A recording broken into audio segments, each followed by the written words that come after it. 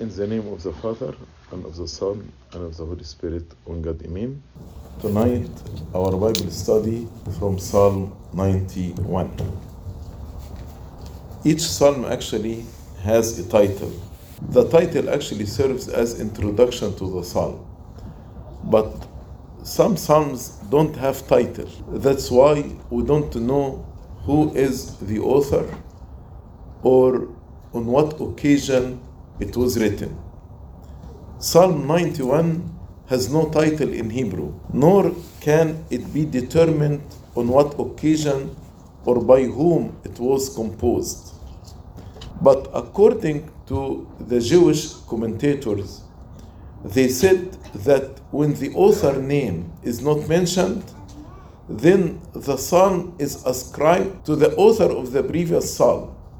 So the previous psalm, Psalm 90, is written by Moses the prophet. So according to this principle, this psalm is written by Moses also.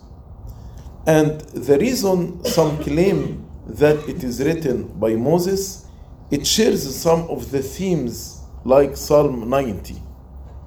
But others claim it is written by David because it shares some of the themes of Psalm 27 and Psalm 31, which were written by David.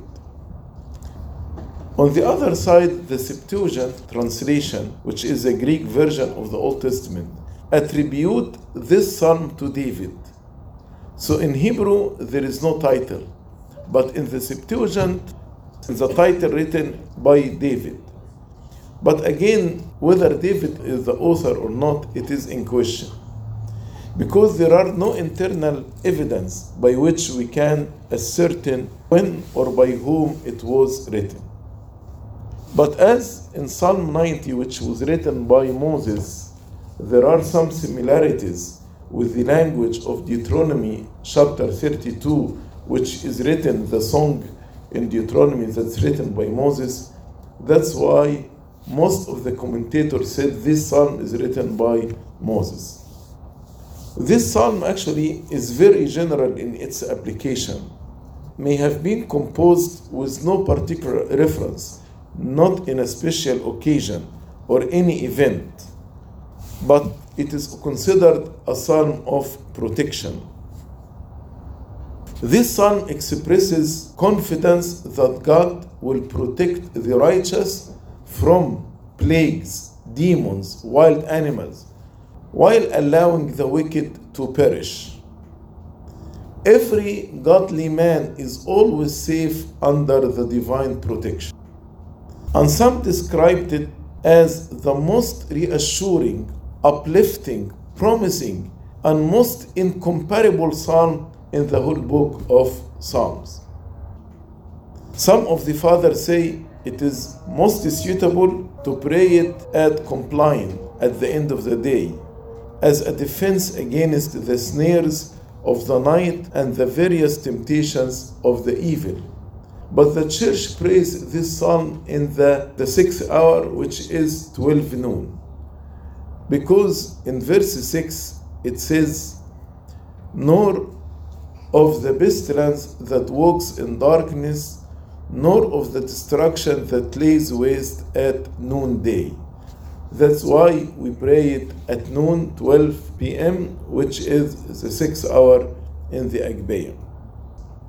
St. Athanasius wrote about this psalm to Marcellinus, and he said, "If you desire to establish yourself and others in devotion, to know what confidence is it to be reposed in God, and what makes the mind fearless, you will praise God by reciting the 90th Psalm."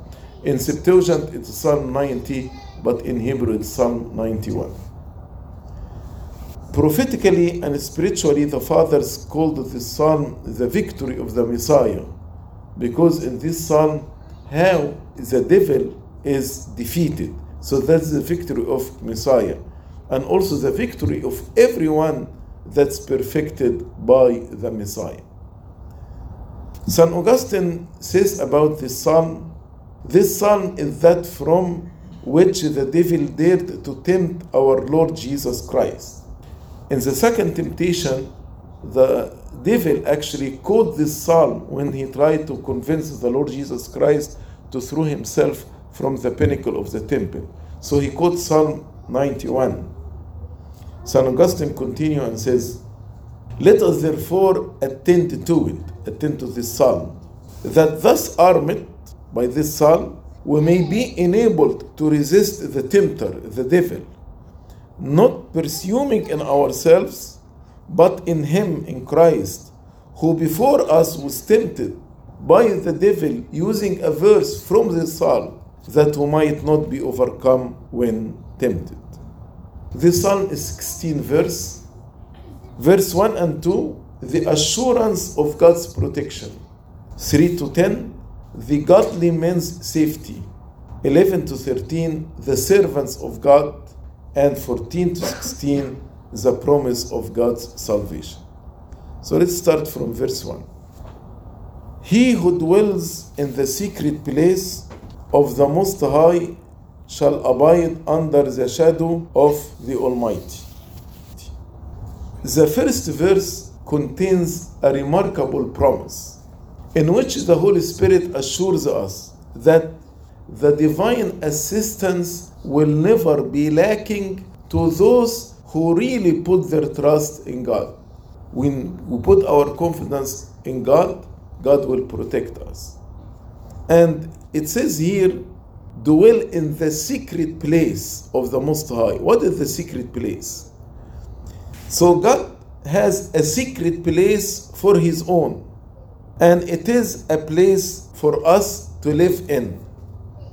The secret place doesn't only indicate its perfect security, but also that it is no visible earthly tower, but an invisible fortress which faith alone can find and enter. So to find the secret place of God, this by faith only. And those who dwell there will abide under the shadow of the Almighty, meaning they will enjoy His protection, His comfort, and His care. Those who abide there, no matter whether they are rich or poor, young or old, will be protected, for God is rich to all that call upon Him.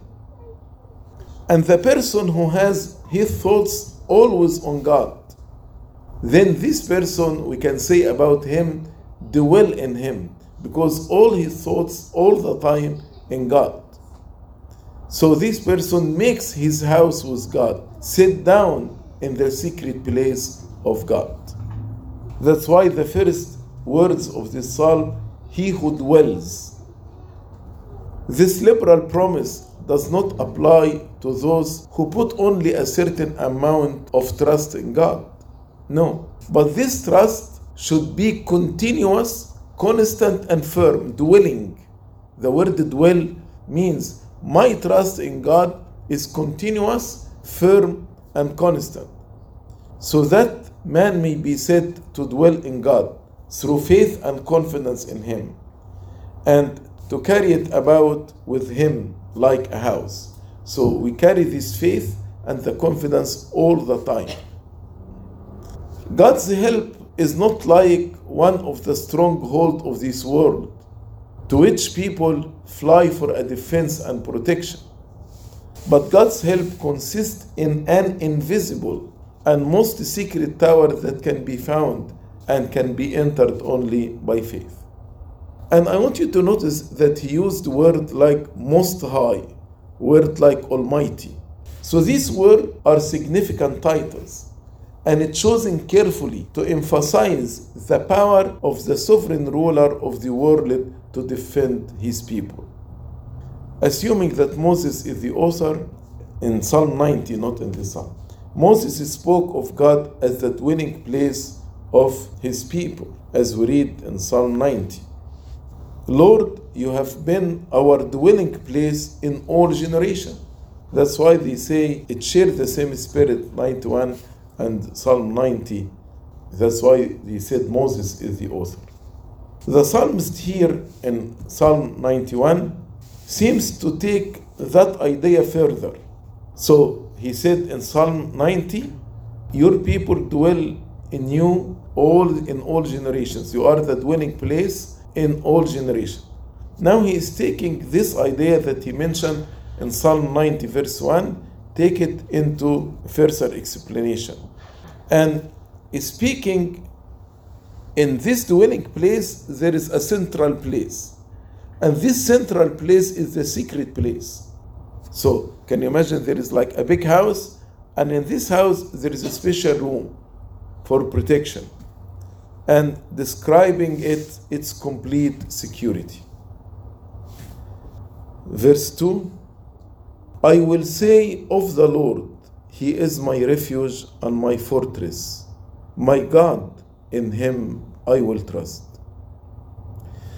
So the psalmist begins with a general reflection in verse 1 on the blessedness of trusting God, and inspired by the thought and applies it personally to his own spiritual needs. So verse 1 is a general view. From verse 2 is a personal application. So the psalmist says that he will take this to himself. He will endeavor to secure this blessedness and will thus abide with God. That's why he said, I will say of the Lord, personal application, because he knew that he who dwells in the secret place of the Most High shall abide under the shadow of the Almighty. Because I know this, now I will say to the Lord, you are my refuge, my fortress, my God, in Him I will trust. So he addressed God as his refuge and will regard Him as his fortress. So the one who lives intimately with God knows the greatness of the protection of God. God Himself becomes like a mighty refuge and fortress for the believer. This close relationship with God and all the benefits that come from it are of those who know God and who truly trust in Him. St. Augustine says, He dwells under the defense of the Most High, who is not proud. Like those who ate, now he speaks about Adam and Eve. Adam and Eve who ate that they might become as gods, and they lost the immortality in which they were made, because they want to be their own defense, their own protection. They said, if we eat, we'll be like God and we can protect ourselves. But when they did this, they lost their immortality. For they chose to dwell under a defense of their own, not under that of the Most High. Thus, they listened to the suggestions of the serpent and despised the precept of God, and discovered at last that what God threatened, not what the devil promised, had come to pass in them.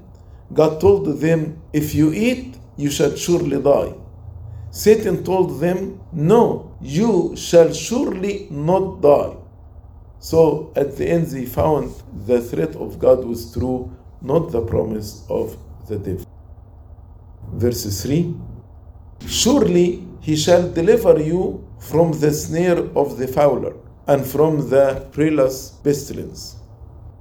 Now the psalmist began to describe the providential care of God in detail, from verse 3 to verse 10.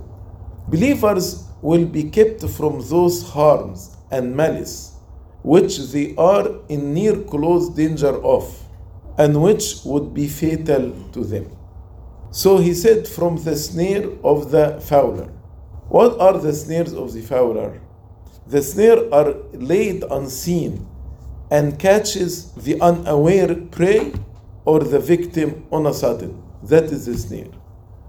And from the perilous pestilence, which sees men unexpectedly and against which there is no guard.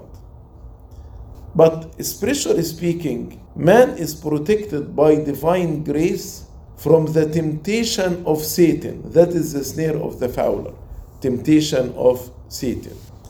And according to St. Augustine and St. Jerome, the perilous pestilence is translated harsh word. And St. Augustine says, deliverance from the hunter's net is indeed a great blessing. But how is deliverance from a harsh word so? What did he mean by he will deliver you from the harsh word?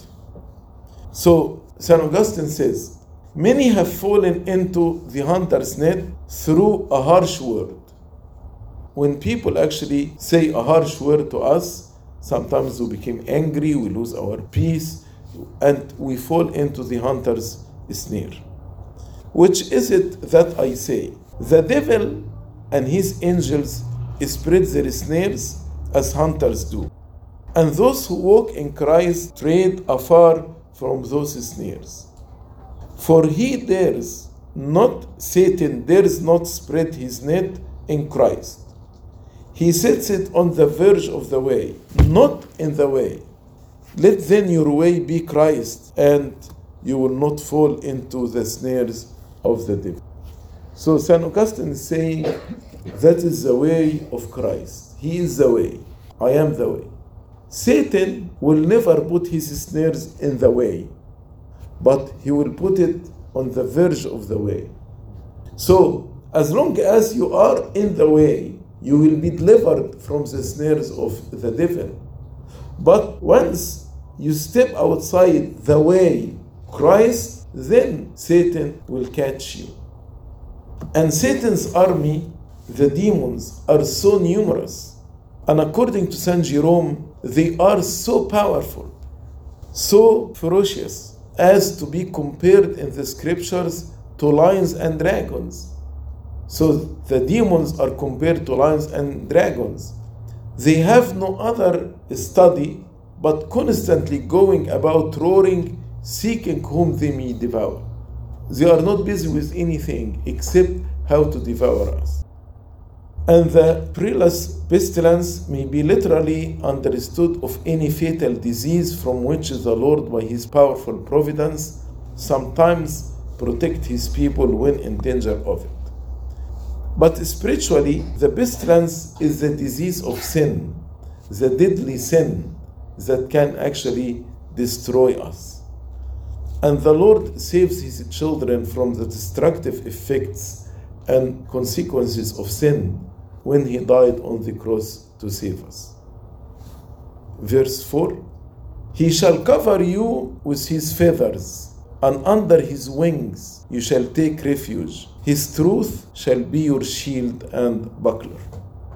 So God represented here in verse 4 like a bird, sheltering young chicks under his wings. According to St. John Chrysostom, this same image of the wings is everywhere in the scripture, in the prophets, in Song of Moses, the book of Psalms, indicating the great protection and care of God. And St. Augustine says, if the hen defends her chicks beneath her wings, how much more shall you be safe beneath the wings of God? Even against the devil and his angels, the powers who fly about in mid-air like hawks to carry off the weak young one. So the verse tells us of the continuation and persistence of divine protection. God will continuously protect us. When one is young, cannot defend himself, and weaker than his enemies, God will cover us with his feathers, and under his wing we will take refuge in him, as the eagle or the hen protect her young. But when we are grown, when we are spiritually mature and able to fight, God shall be your shield and buckler. So the first part of verse 4 about when we are babes in Christ, then he shall cover us with his feathers, and under his wing will take refuge. But when we grow and we know how to fight, then his truth will be our shield and our buckler, which means God will protect us all the time. All the time. God's promise would be unto them as a shield of the soldier in him in battle. So what is the shield? God's promise. The Son himself is the truth, because he said, I am the way, the truth, in John chapter 14, verse 6. So when he said, his truth shall be your shield, then the Son himself will be our shield and buckler. He protects us, the Son, because his blood and salvation are the shield and buckler all around the scenes to protect us from any harm. Some fathers said about the wings, they are the two testaments, or the mercy and justice of God. Some said these are the arms of Christ extended on the cross to shelter the nation from the consequences of sin and from the dreadful birds, Satan, and the demons who are hovering in the air. The truth is the Son and also the Word of God. Every promise in the Word of God, every doctrine is a shield and buckler to strengthen and to secure the faith of the people. As we read in Proverbs chapter 30 and verse 5, every word of God is pure. He is shield to those who put their trust in him. Verse 5, you shall not be afraid of the terror by night, nor of the arrow that flies by day. So, neither sudden assault of enemies by night, nor open attacks by day shall have power to harm those who trust in God. Night means something subtle. Day, open attack. So having God as our shelter and our refuge gives strength and courage to us. God will not only keep us from evil, but from the fear of evil. You shall not be afraid of the terror. So God will not protect only from the terror, but from the fear of the terror. When God's people are stuck deep in fear, it is an indication that they fall short of proper trust in God as protector. Many people, when they hear about any hardship or any terror, they become afraid. But those who trust in God, they will not be fearful. Terror by night means unexpected attack of the enemy by night while people are asleep.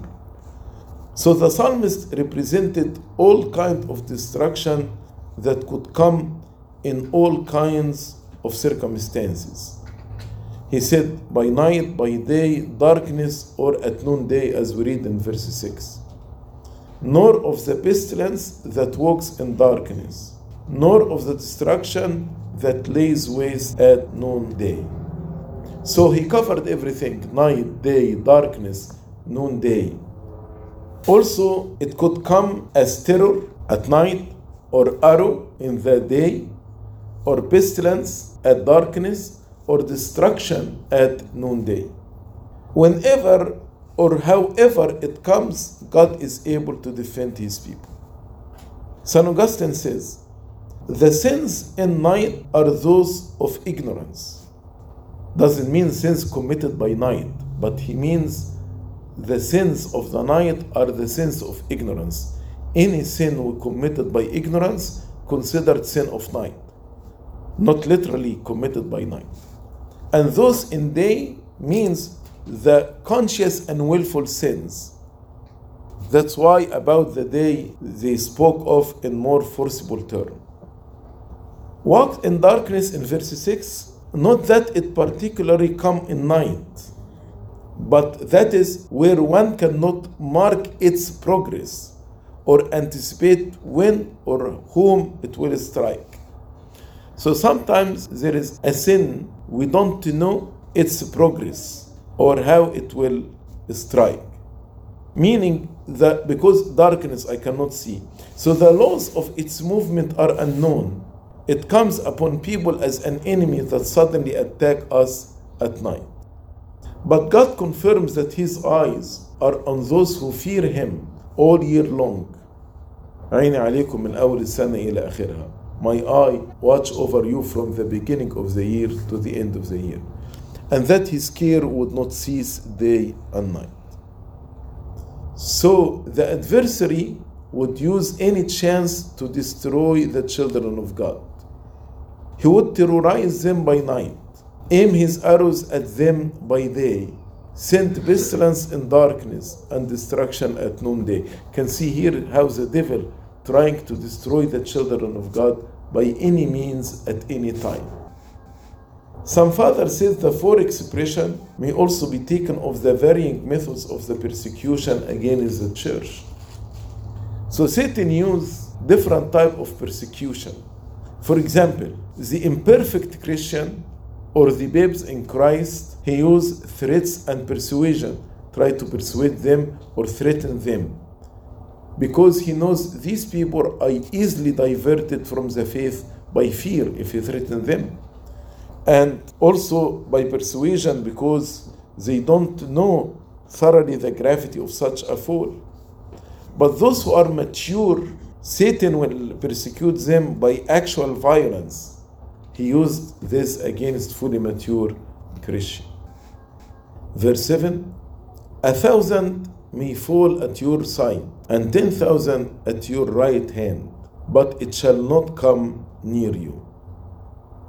So the psalmist follows up the description of the victory of the just man who trusts in God and makes proper use also of the shield of truth.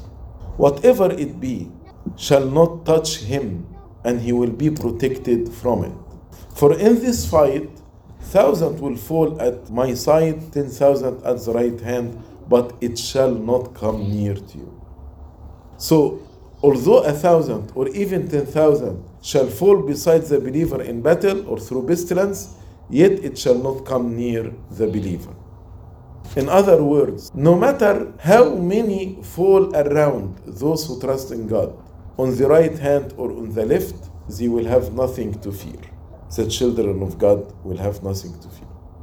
But I want you to notice here in verse 7, he did not say left and right, but he said 1,000 may fall at your side, not at your left side. And then he said, and 10,000 at your right hand. This made some fathers start to think, why we did not find left hand and right hand? Only why they said your side. Some say the left hand indicate the mere human power of resistance or our free will and is unworthy to be named or mentioned. But the right hand refers to the grace of God, which guards us. The Lord is at your right hand. So the just man has mystically two right sides, and none given over to evil, which the left term denotes, which means my power, left my power. So either it is literally my left or my right. These two sides I'm protected by the grace of God. So in a mystical way, on the right side, by grace of God, so that's my right. And on my left side, it's by the grace of God, so that's my right. So when we say the Lord is at your right side, that means the Lord exists here and not exist here. He actually surrounds me. So I have two rights. And this notion is enforced by Eusebius, who explained the psalm about Christ, Psalm 91, and said that the word left is purposely omitted, lest we should suppose any defect to exist in Christ. So if we say left, and left means mere human power or sin or evil, then that's why the word left was omitted. So not only will no single one of all those hosts of enemy be able to reach those who trust in Christ, but the believers will see the total overthrow of the enemies while God himself fight for them. That's what we read in verse 8. Only with your eye you shall look and see the reward of the wicked. So by our eyes we will see the reward of the wicked. So God's people, they did not only have been promised a victory, but also they will see their enemies punished according to their deeds. A promise that sometimes fulfilled even in this world, not in the judgment day. For example, the children of Israel saw the Egyptians cast dead on the shores of the Red Sea, as we read in Exodus 14 verse 13. And Moses said to the people, do not be afraid, stand still and see the salvation of the Lord, which he will accomplish for you today. For the Egyptians whom you see today, you shall see again no more forever. Also, Moses and Aaron saw Dathan and Abiram swallowed up alive, who desired the priesthood. Hezekiah saw the powerless bodies of Sanherib's army. But we should know here that the righteous will not look upon it with pleasure, rejoicing in their misery. No. But it is a manifestation of the glory of the divine justice displayed in it. The righteous also shall see and fear. But this promise will be completely fulfilled. The promise to see the punishment of the reward of the wicked will be completely fulfilled on the day of judgment, when we shall see all God's enemies given to eternal punishment. St. Augustine says, all that is wanting is the eye of faith, by which we may see that they are raised, the enemies of God, they are raised for a time only, while they shall mourn forevermore in eternity. And to those into whose hand is given temporal power over the servants of God, like Neron, Diocletianus, it shall be said, depart into everlasting fire, prepared for the devil and his angels. Verse 9. Because you have made the Lord, who is my refuge, even the Most High, your dwelling place. No evil shall befall you, nor shall any plague come near your dwelling. So here you see a condition. Because, that's a condition.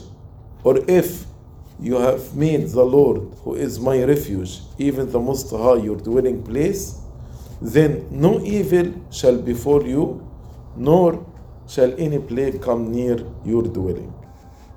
So these verses include conditional promises. The promises are, in verse 10, no evil shall befall you, nor shall any plague come near your dwelling. But those promises are conditional on, verse 9, making God our refuge and the Most High our dwelling place. So verse 9 assumes that the just man has complied with these two conditions, which to make God your refuge and the Most High your dwelling place. Then the promises, no evil shall befall you, nor shall any plague come near to you, your dwelling, will apply. However, the conditional nature of the promises serve as a warning that the promises will no longer apply if we dissociate ourselves from God. So when we dissociate ourselves from God, then the promises will not apply.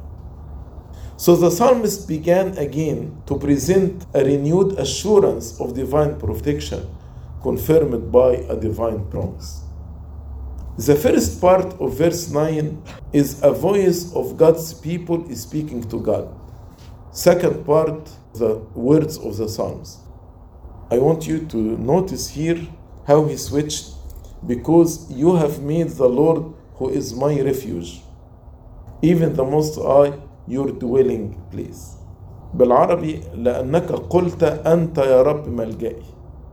The people, they say to God, you are my refuge. And then the psalmist said, you have made the Most High your dwelling place. So there is a switch here. The people say, God is my refuge. Then the second part of verse 9, the psalmist is speaking to the people of God, the Most High, your dwelling place. The character of those who shall have the benefit and comfort of these promises, they are such as make the Most High their dwelling place. So they dwell in God. They are continually with God and rest in Him. And some interpret these words of the psalmist himself, who had made God his refuge or his defense, as if the author of the psalm is sharing his own feeling, his own experience. So as if he's saying, because I made God my refuge, and God actually delivered me, and his promises were fulfilled. So he is using this as in ground of encouragement to others. If you do the same, you will have the same experience that I have with God. St. Augustine says he has now come to the power. Jesus has now come to the power which rescues the believer from falling by the downfall and the devil of the noonday. For you, God, Lord, are my hope. You have set your house of defense very high.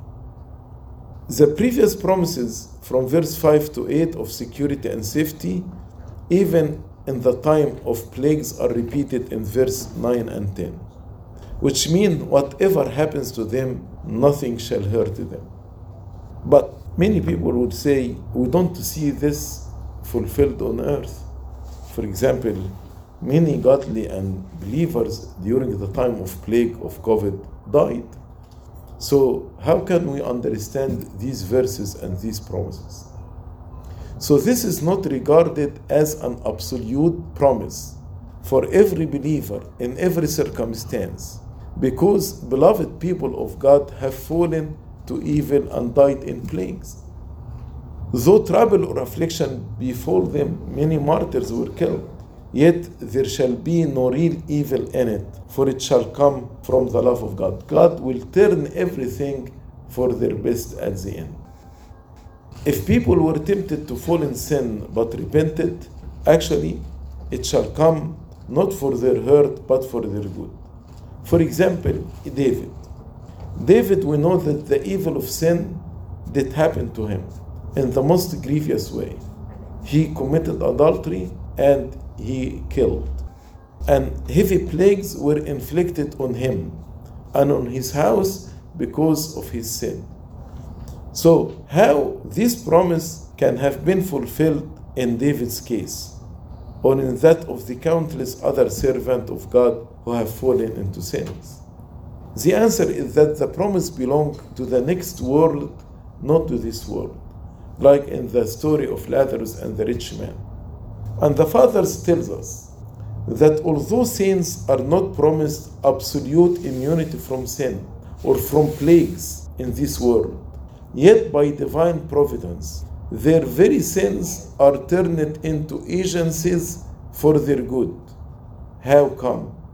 To make them humble, more watchful, more pierced with the love of God. We can see big transformation in the life of David after he fell into these two grievous sins. St. Paul, because of the thorn of the flesh, he was humble and he said, lest I be exalted from the plenty of the visions, God allowed the devil to hit me with the thorn of the flesh in order to keep me humble.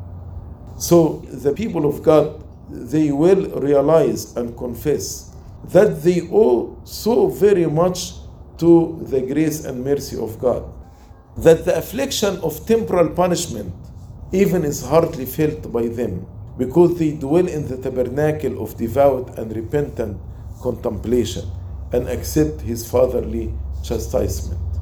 Or even if plagues came from the envy of the devil, they will endure it because they are looking at the reward in heaven. Verse 11, for he shall give his angels charge over you to keep you in all your ways. Verse 11 describes another way God may send his protection and care unto his people. Through his angels, he will command them to keep you, bear you up. Angels are ministering spirits to God's people, as we read in Hebrews chapter 1, verse 14. So the faithful is under their constant care, who guide us and direct us perpetually. So this is a precious promise, which offers comfort to God's people. And the word charge, he charged his angel. Charge means he will give command to his angel. Charge is an order, a firm, strict command, more than just a simple, plain command. Scholar Origen observe, each one of us, even the least in the church of God, has beside him a good angel, the guardian angel, an angel of the Lord, to rule, to move, to direct him, and who to amend our doings and to ask for mercies on our behalf before God. Daily sees the faith of our Father which is in heaven. And he said to keep you in all your ways, in all your ways. Those that go out of that way put themselves out of God's protection. So, as long as I am in the way, I am protected. But if I go out of the way, I am not in the protection of God.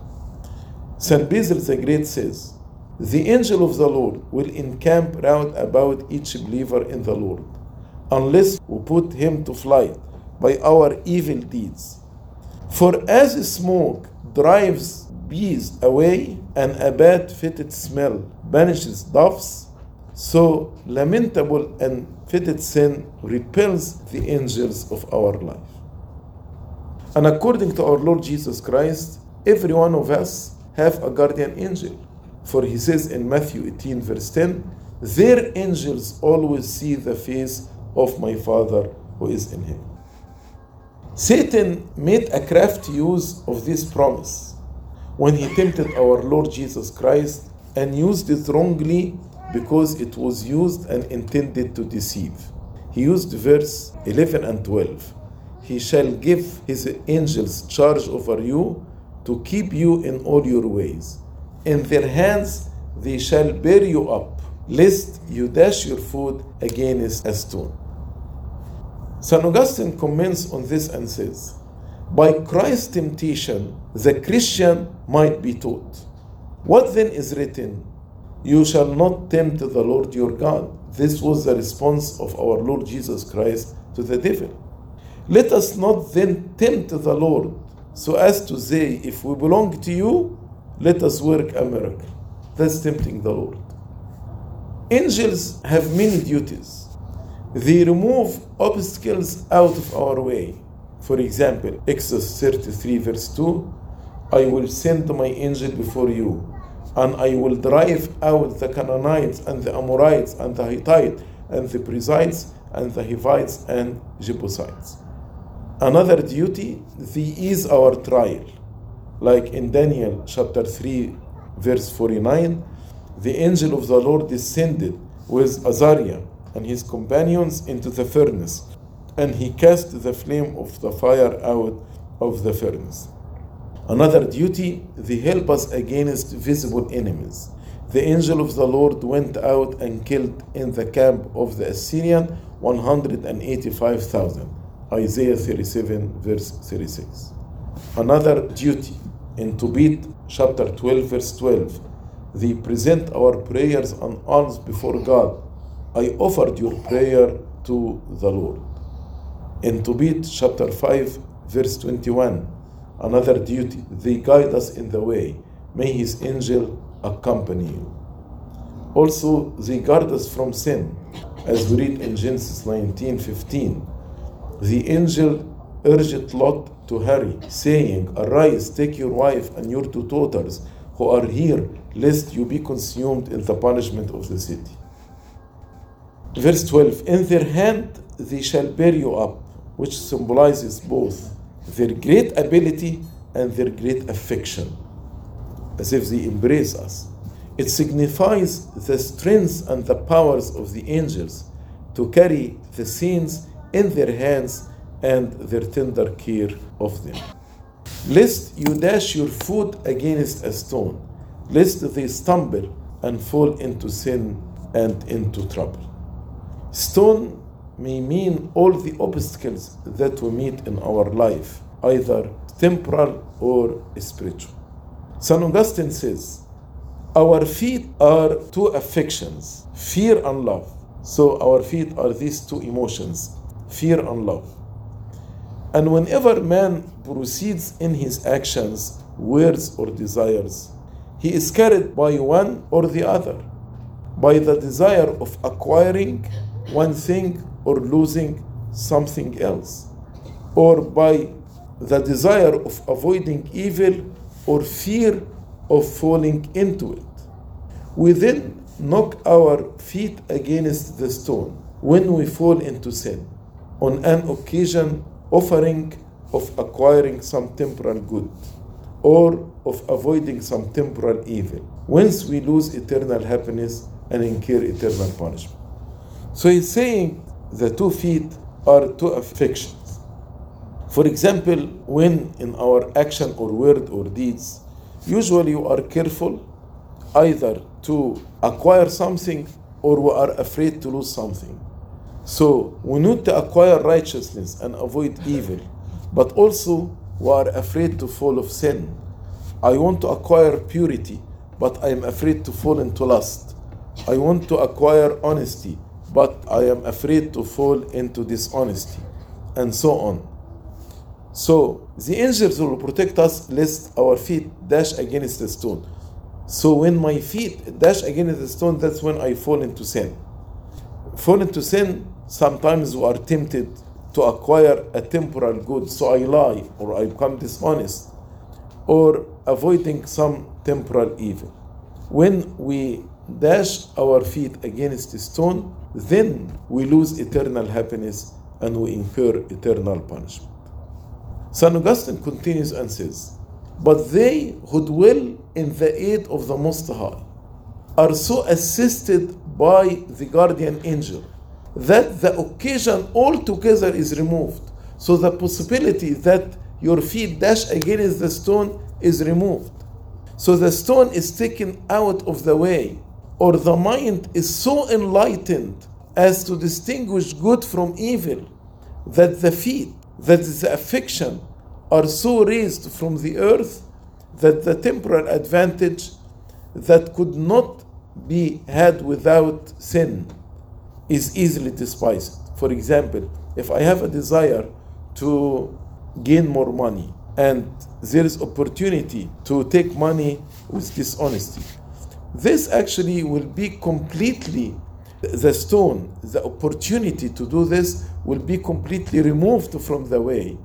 So I will not be tempted by this sin, or I'll be so enlightened to distinguish good from evil, that the feet, that is, the feet, that's the affection, are so raised from the earth that the temporal advantage that could not be had without sin is easily despised. So I can easily despise this temporal, earthly advantage. And the temporal evil that could not be avoided without sin is patiently endured. So the protection of God to his people extends beyond the general deliverance from the harm itself, but also it speaks of the general granting victory to his people, even over opponent as strong as young lion and the cobra. So the protection of God not only to protect me from the evil and removed from my way, but to give me victory over the opponents. As we read in verse 13, you shall tread upon the lion and the cobra, the young lion and the serpent you shall trample underfoot. Defeated armies bow down before their conquerors, who to mark the completeness of subjection placed a foot upon them as a sign of subjection. You tread upon, under your feet, you will crush upon the dragon and the serpent and the lion. From this practice, the metaphor of treading underfoot for conquering became known and common. This practice was in the army. The lion represents all open and violent enemies. On the other side, the cobra represents all secret and evil ones. St. Augustine says, the lion openly rages, the dragon lies secretly in cover. The devil has each of these forces and powers. When the martyrs were being slain, it was a raging lion. When heretics are plotting, it is the dragon creeping beneath us.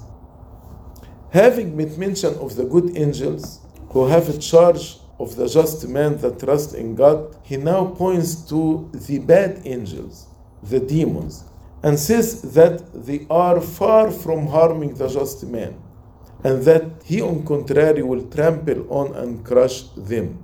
As St. Paul said in Romans 16:20, and the God of peace shall crush Satan under your feet shortly.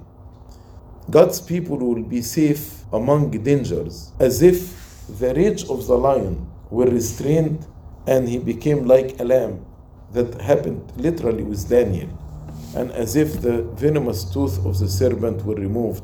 This happened literally with St. Paul, as we read in Acts chapter 28. Also, Christ has broken the serpent's head, having disarmed principalities and powers. He made a public spectacle of them, triumphing over them in it. And Jesus Christ gave us the same promise. In Luke chapter 10, verse 19, "Behold, I give you the authority to trample on serpent and scorpion and over all the power of the enemy, and nothing shall by any means hurt you." This is not the only passage in which the devil is called a serpent and lion, but Peter called the devil a roaring lion. In book of Revelation, the old serpent and the red dragon. Verse 14, "Because he has set his love upon me, therefore I will deliver him. I will set him on high, because he has known my name." So the conclusion, the last three verses of this psalm, come as a divine confirmation of the psalmist's expression of confidence. So in verse 14, God himself is speaking by the mouth of the psalmist, makes promises, and counts up the blessing he has in store for his faithful servant who love him. He speaks specifically over those who set their love upon him. Set his love means and indicates the strength of our affection to God and its sincerity. God is speaking about those who attach themselves to him, bind themselves to him, love him, take delight in him. So God will deliver those people. The deliverance here promised may be said to mean deliverance from the domination, the power, and the authority of sin. So sin will have no power over us. As we read in John chapter 8, "If the Son makes you free, you shall be free indeed." This freedom is not granted to everybody, but to those that hope in God and those who set their love upon him. The Lord also said, "I will set him on high." In Hebrew means to raise him, to exalt him, or to defend him. So God here is promising to exalt the person who knows his name. We cannot fully know God's name and God's nature. He is incomprehensible. But it is an intimate kind of knowledge that goes beyond our intellectual knowledge to heart knowledge. So its experience cannot be uttered, having a real relationship with God. Knowing God as shepherd, friend, father, groom, this knowledge of which the gospel speaks, "I am the good shepherd, I know my sheep, and I am known by my own." So God is promising to bless the person who know him in this intimate way. God's promises are to such as call upon him by prayer. "For he has set his love upon me, therefore I will deliver him. I will set him on high, because he has known my name. He shall call upon me." You cannot say, "I love God" without praying. "He shall call upon me, and I will answer him. I will be with him in trouble. I will deliver him and honor him." "He shall call upon me" implies a fervent desire springing from confidence and love. And God promises to answer the prayer of the one who loves him and the one who genuinely knows him. God is to be called upon in every time of trouble, and in faith and with fervency, in truth and uprightness, in sincerity of the soul. How could any be heard that did not call? If I did not call, how I expect God to hear me? Or how could he call if he did not know the name of God? That's why start by loving him, knowing my name. So through this intimate relation, I know him, then I will call upon him, then God will answer me. God spoke personal and wonderful blessing over the one who loves and knows him. And the blessing of his presence, "I will be with him in trouble." and the blessing of the protection, I will deliver him, and the blessing of promotion, I will honor him. So 3 blessings. God will be with us, God will protect us, God will promote us. I will be with him in trouble, I will deliver him, and I will honor him. I will be with him in trouble. In trouble makes us understand that however great the consolation bestowed by God upon his people, they are not without tribulation. The fact God said, I will be with him in trouble, this means even the children of God will go into trouble. But while they are in trouble, God will be with them. St. Augustine says, fear not when you are in trouble. God is with you in your trouble. Christ slept in the ship while the men, the disciples, were perishing. If your faith sleep in your heart, Christ is, as it were, sleeping in your ship, because Christ dwells in you through faith. When you begin to be tossed, awake Christ is sleeping. Rouse up your faith, and you shall be assured that he deserts you not. So he's saying if your faith start to be asleep, it's like Christ is sleeping in your ship of your life. So what the disciples did, they awake Christ. When my faith is sleeping, let me awake my faith, and then I will find Christ with me, and he is not deserting me. The last verse, with long life I will satisfy him and show him my salvation. With long life I will satisfy him. That's another blessing, the blessing of prosperity. So, blessing of God's presence with us, blessing of deliverance, blessing of promotion, and here blessing of prosperity. Another blessing, and show him my salvation, that's a blessing of preservation. So in these last verses, God promised us 5 blessings. Length of days is always viewed in the Old Testament as a blessing, but it is only in the New Testament that we learn how much better it is to depart and be with Christ. This is far better. So, according to St. Augustine, the promise of length of days is the eternal life that has no end. And according to him, also show him my salvation means I will show him Christ himself. So St. Augustine said, I will show him my salvation, I will show him Christ. St. Augustine says, we see Christ through faith, not by sight. When will it be sight? When we will see him by our eyes? When shall we, as the apostle says, see him face to face, which God promises us as the high reward of all our toils. So when we go to heaven, we'll see him face to face.